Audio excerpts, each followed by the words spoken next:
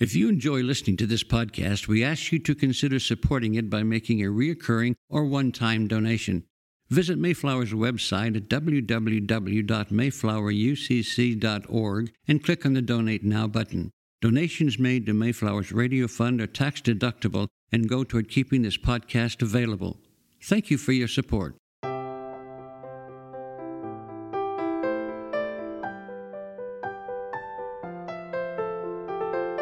The sermon you are about to hear was preached at Mayflower Congregational UCC Church of Oklahoma City by the Reverend Lori Walke, Associate Minister at one of America's premier liberal Protestant pulpits.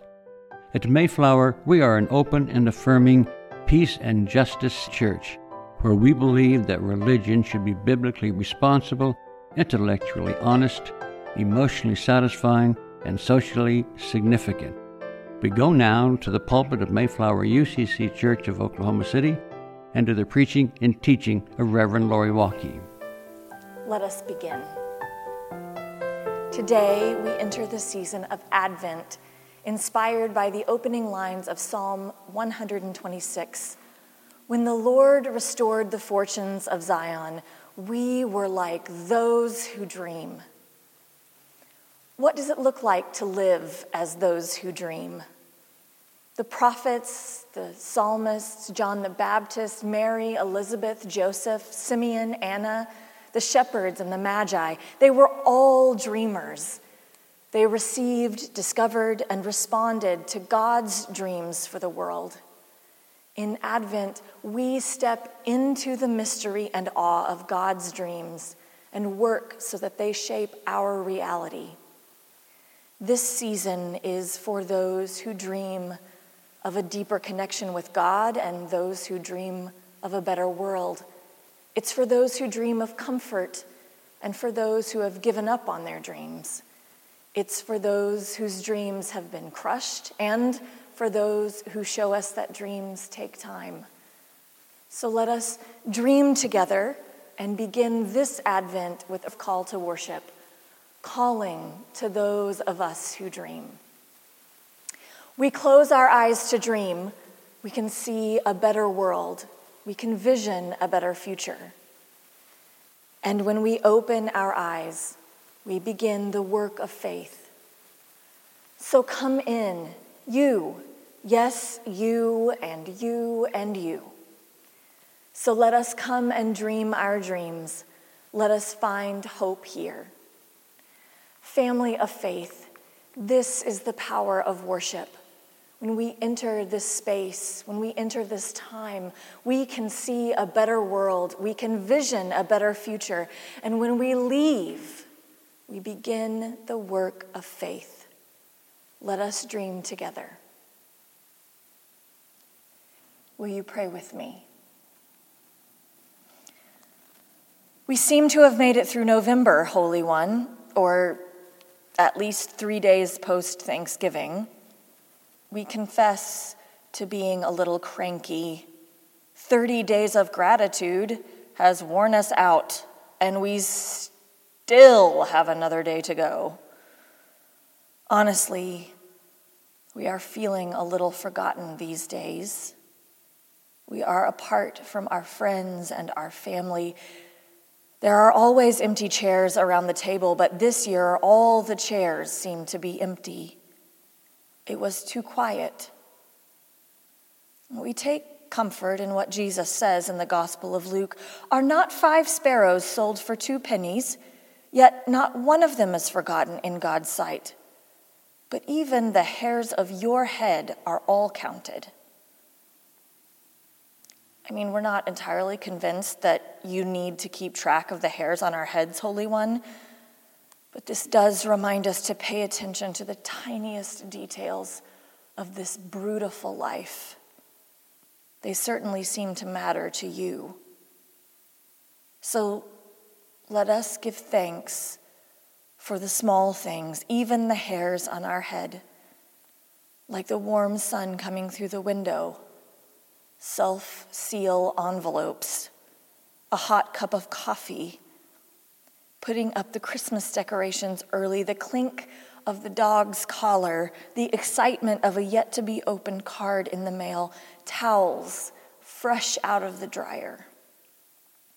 Yes, we know what we are missing, what we are grieving. But oh, there are so many things for which to give thanks, to remember that are still available to us, to take delight in, if only we'll count them. Help us lean into this moment, Holy One. We can be more grateful now than ever. Amen.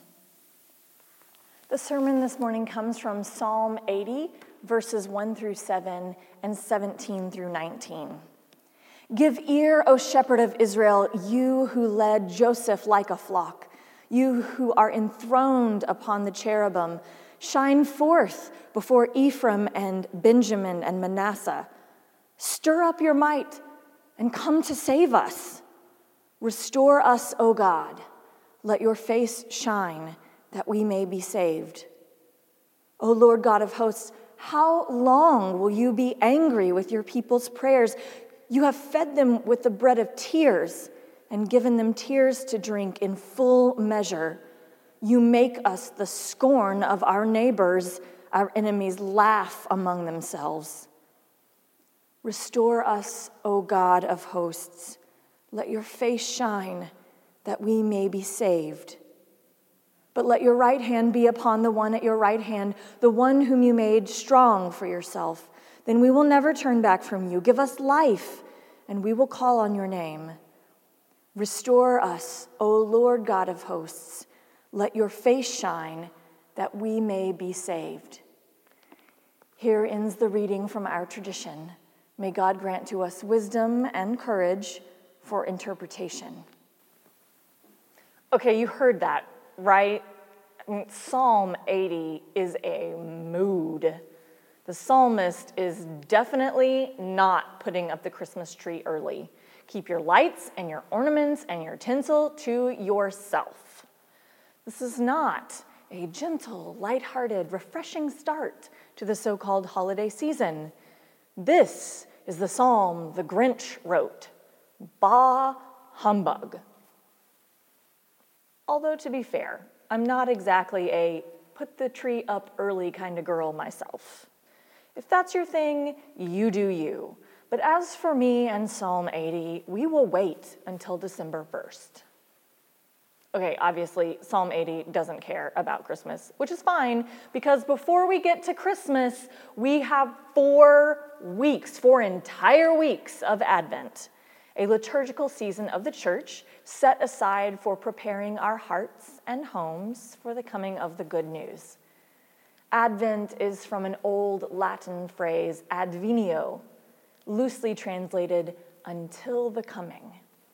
The church uses the 4 weeks before Christmas and the traditional celebration of the birth of Jesus for examination and reflection, not so much on our inner being, which will come during Lent, but the outer world.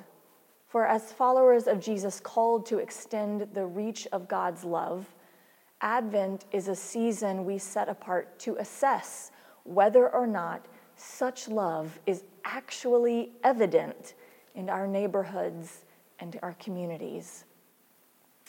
This explanation, however, really doesn't make clear why we're reading Psalm 80 on the first Sunday of Advent.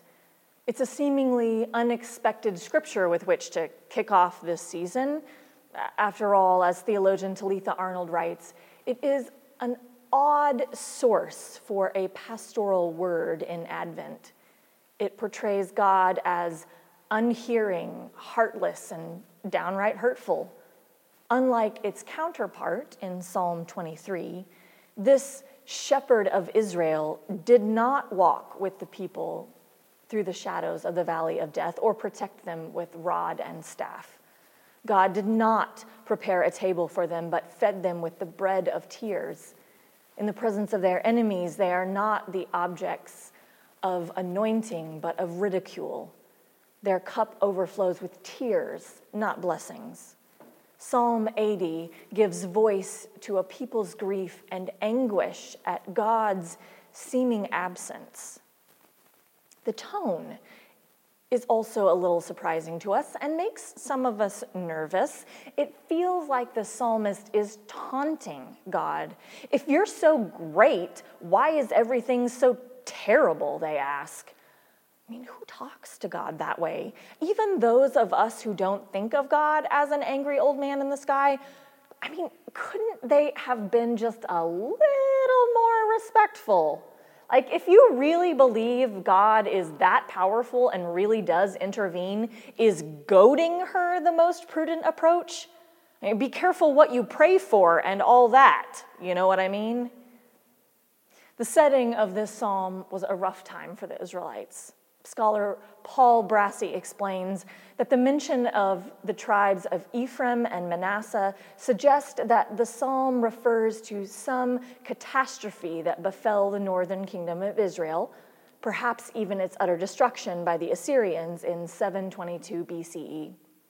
Refugees who survived the invasion by fleeing south into Judah might have composed it. The Jerusalem temple would later have absorbed the psalm into its worship.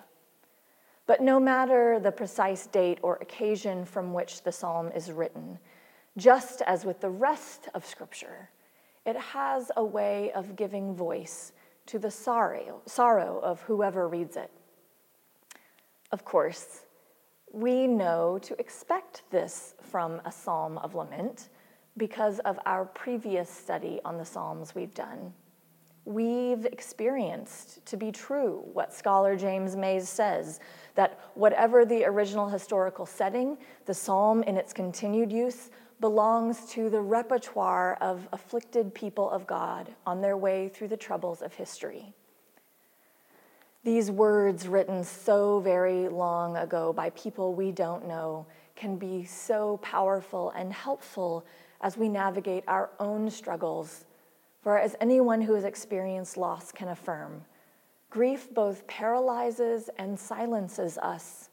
We feel at a loss for words, or in Paul's description, left only with sighs too deep for words. But Psalm 80 gives us the words to articulate grief and frustration that we might otherwise have trouble finding on our own. This anguished voice from thousands of years ago can be heard in the voices of our time. The loved one with a diagnosis of MS, the worker whose job has evaporated in a spiraling economy, the wildfire evacuee with no place to call home, those who are isolated because they are doing everything they can to keep themselves and their family COVID-free, the mom who has been gaslit into thinking she is supposed to do and have it all. Anguished voices indeed. You will also remember that these psalms and our prayers that are inspired by them are not an indication of lack of faith, but a profound confession of trust. Trust in a God who is big enough to hear our hurt, strong enough to handle our anger and our pain. It identifies a congregation as a people who, even in our suffering, has the courage to call on God to help us. That may be the most challenging part of the psalmist's model. People courageous and humble enough to recognize that we cannot do this alone, and that we are not completely self-sufficient, self-contained lone rangers. You know, too, from our prior study of the Psalms, that we do not have to clean up our anguish or deny disappointment in God, even in God's house. The Psalms remind us that we can just spill it, no filter needed, no need to include qualifiers, just go on, spit it out. Tell God how we really feel.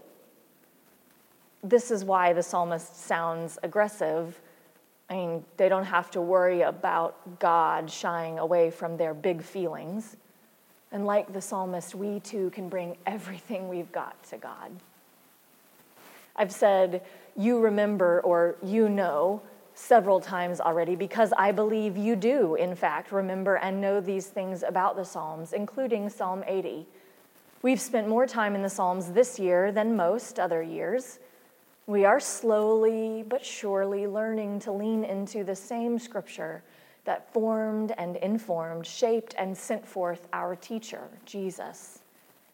And in this particular psalm, we draw close to the repeated phrase, which first appears in verse 3, and then again in verses 7 and 19. Restore us, O Lord God of hosts. Let your face shine, that we may be saved. The language is familiar to us from other Bible stories. Restore us, O God, comes from the Hebrew word shuv, translated turn again, the word Orpah used to tell Ruth and Naomi to be on their way. Let your face shine comes from Moses' encounter with God on Sinai and his brother Aaron's blessing on the people. Restore us, O God, let your face shine that we might be saved. We may be inclined to hear the phrase, restore us, O God, as a plea to return to normal. As often happens in times of loss, we confuse the prayer for restoration with a plea for life to go back to the way it was.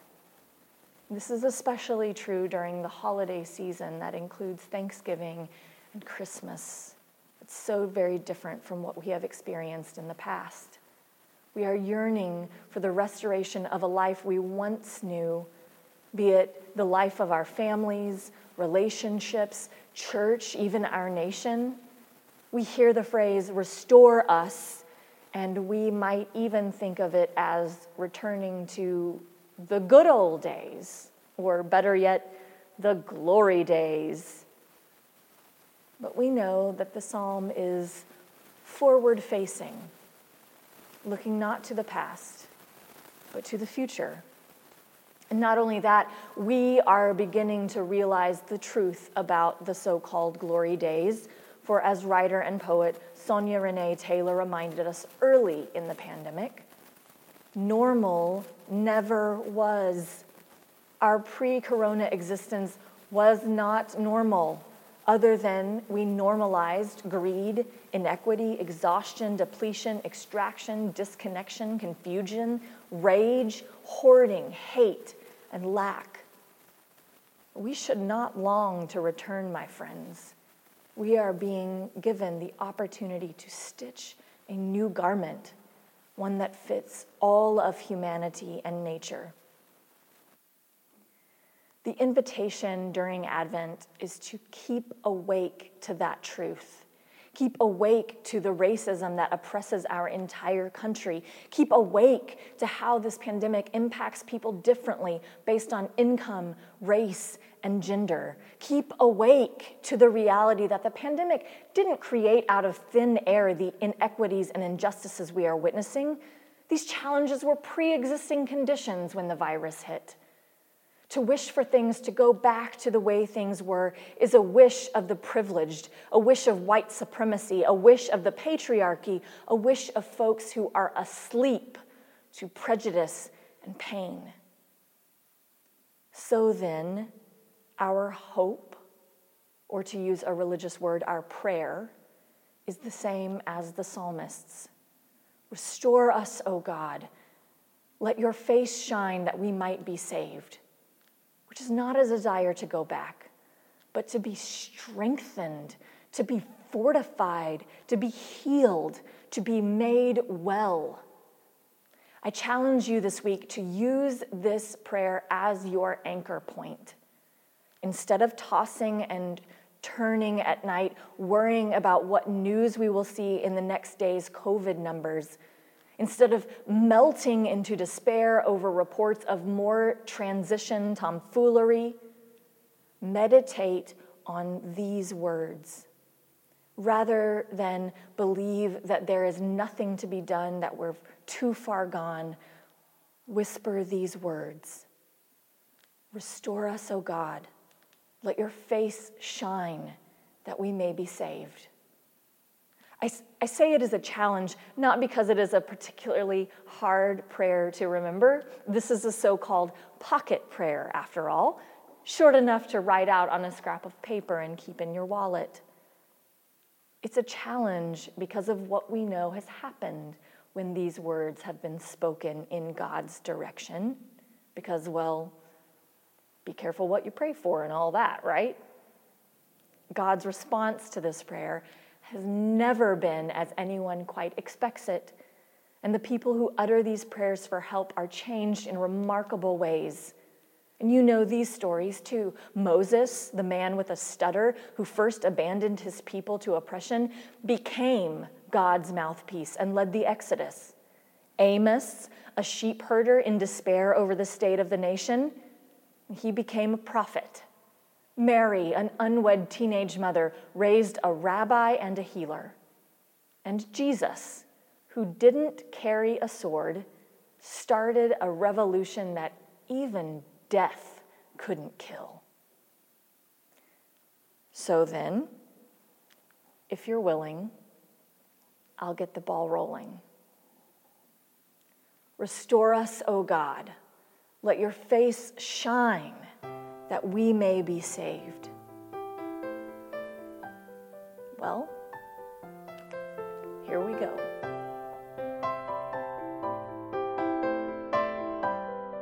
You've been listening to the preaching and teaching of Reverend Lori Walke, Associate Minister at Mayflower Congregational UCC Church of Oklahoma City. More information about the church can be found at mayflowerucc.org or by visiting Mayflower's Facebook page.